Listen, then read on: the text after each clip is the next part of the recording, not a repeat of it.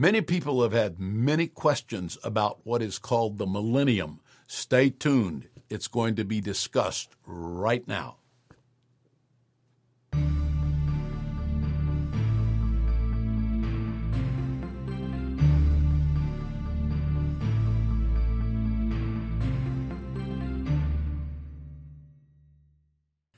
Hello, everybody, and welcome to All Things Apostolic. I'm your host, Myles Young, and we're back again in this subject of the dispensations.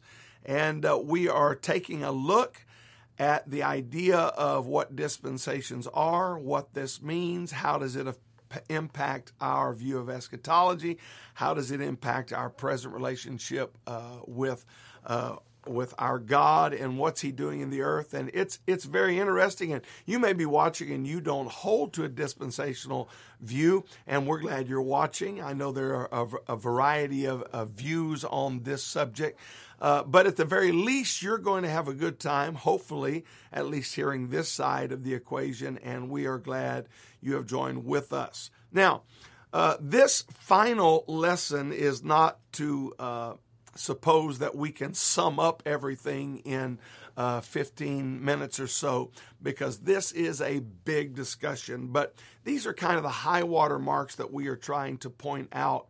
And this one especially, there is so much. You could probably have 2 weeks of podcast discussion about this particular dispensation. Some don't even call it a dispensation. But we'll continue that language because it kind of fits with where we are. But this one is very unique. And so let's get into it. Let's look at this final dispensation. We call it the millennial reign of Christ. The Revelation 20, 6 times mentions the 1,000 years. And this 1,000-year period that we are calling the millennial, or the millennial reign of Christ. All of you that are Spanish speakers, this should come easy to you because your word mil means 1,000. The old Latin word mille, M-I-L-L-E, is where we get this term. Mil, it meant 1,000. And so this 6 times mentioned in the book of Revelation chapter 20 refers to this 1,000-year period. Now, some people say, well, that's the only place the 1,000 years is mentioned. Well, maybe it's the only place that it's mentioned as far as 1,000, but this period of time is mentioned repeatedly in the Old Testament. In fact, it's for that very reason that we don't have the time in one podcast to cover even but a small portion of this, because, in fact, many of the Old Testament prophecies, Zechariah, Isaiah, Jeremiah, Micah, the list goes on. There are many, many, many scriptures that are referring to this period of time that Revelation 20 points out to be the 1,000-year reign of Christ. Things like the throne of David and the things that the disciples were looking for, even as late as Acts chapter 1. They were looking for the earthly reign of Christ. This is what is being referred to. So the millennial reign of Christ is the 1,000-year period where, following the end of the dispensation of grace and following the tribulation period, where judgment and vengeance is poured out upon the earth. And as we've talked about, the refiner's fire, as in this period, suddenly Israel recognizes, oh, the one we pierced is Messiah. And what a beautiful thing that's going to be is when they recognize and they look upon him whom they have pierced. And this was the prophetic unction that Isaiah would say prophetically, that when it dawns on them, he was wounded for our transgressions. He was bruised for our iniquities. The chastisement of our peace was upon him. They come to the recognition of who Messiah is, and this ushers in that beautiful millennial reign where he establishes himself on the throne of David. This is the fulfillment of much of the Old Testament, as I mentioned, and this is the literal reign of Christ and the increase of his government, that there will be no end. What we've experienced at Bethlehem was the already but there is still a not yet, as we often refer to, and this is that millennial reign of Christ. And Luke chapter 1, 31 through 33, the angel tells Mary, you will conceive in your womb, you will bear a son, you will call his name Jesus. All of those are literal statements, obviously. He will be called the Son of the Most High, and the Lord will give to him the throne of his father David. This literal interpretation continues, and he will reign over the house of Jacob forever, and his kingdom shall have no end. And this is that millennial reign of Christ, where a literal earthly kingdom is established. The world is going to go up to Jerusalem, according to Zechariah chapter 8 and Zechariah chapter 14, in this millennial reign of Christ. There will continue, as we've pointed out, these things coming from previous dispensations. There will still be human conscience. There will still be human government. But yet it is ultimately led by the theocratic government of Jesus Christ sitting on the throne of David. Now, some have argued there will be no more promise because now we are in fulfilled promise. So even promise is carried over, but not so much as in promise future, but as promise fulfilled. Grace, however, doesn't seem to be functioning in the way that it has in this dispensation. And why do we say that? Because in Isaiah chapter 11, 3 through 4, as well as in Isaiah 29, 20 through 21, the rebels during this millennial reign will be executed. This isn't grace as we see it presently. And the nations that refuse to go up to Jerusalem, they're going to be punished, and there will be no rain in this. This is a pretty powerful judgment that is seen, because in this season there are tremendous benefits, and the earth seems to be functioning at a more rapid pace of production, almost like it's been restored back to its original condition of perfection.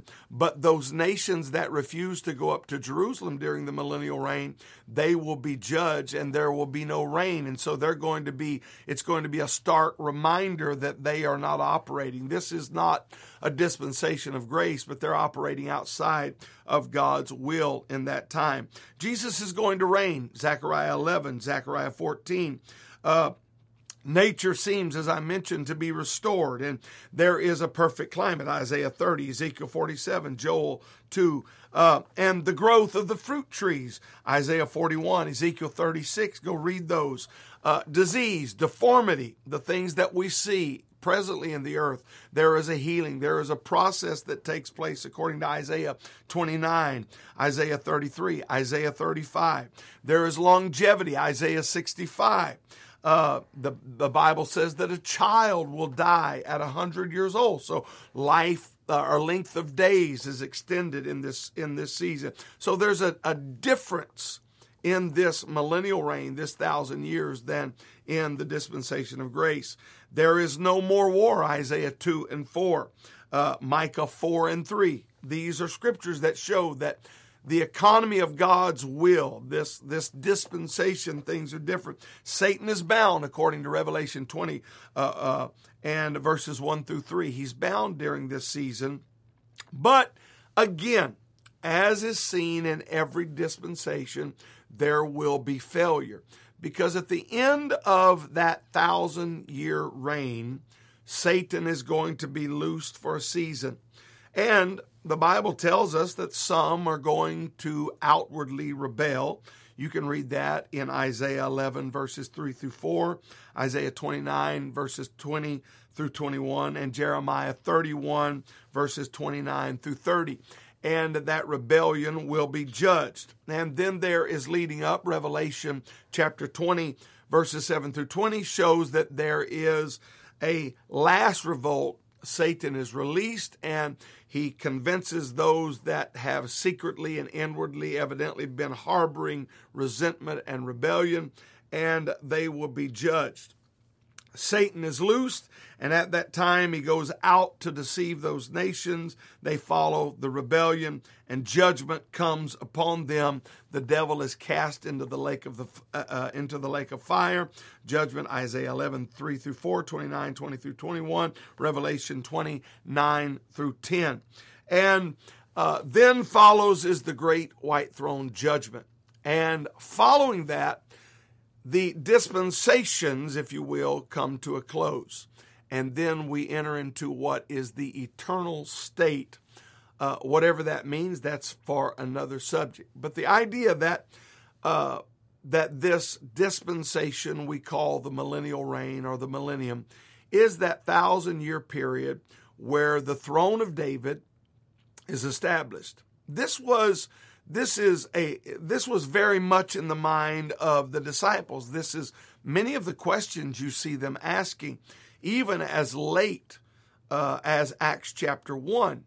They have seen Jesus. He has been killed on a cross. He has been buried in a tomb. The tomb was sealed. Then he resurrects from the dead. He appears to them. And so now they are in conversation with him. He's telling them to go to Jerusalem and wait for the promise of the Father. What's on their mind? Well, they're asking, is this the time that you're going to establish the kingdom? Man, it's all starting to make sense to them because, man, we've been waiting for the increase of your government. We're waiting for the throne of David. You know, they had followed as disciples. They had land promises. They had government promises of a Messiah that would rule and reign on the earth. And man, we didn't understand your death. And we were so afraid. We went into hiding for 8 days until you appeared to us. But now we get it. They seem to think that they've got an understanding because, wow, you have even overcome death. And man, surely you're going to overcome this Roman government that is oppressing us and all of the Gentile rules, all these empires that have ruled over us. But now you have overcome death. And if they can't kill you, then you're unstoppable. Is this the time? Is that what we're going to Jerusalem for? Notice he doesn't tell them that that's not coming. But he says, that's not for you to know the times or the seasons. That is reserved for the Father.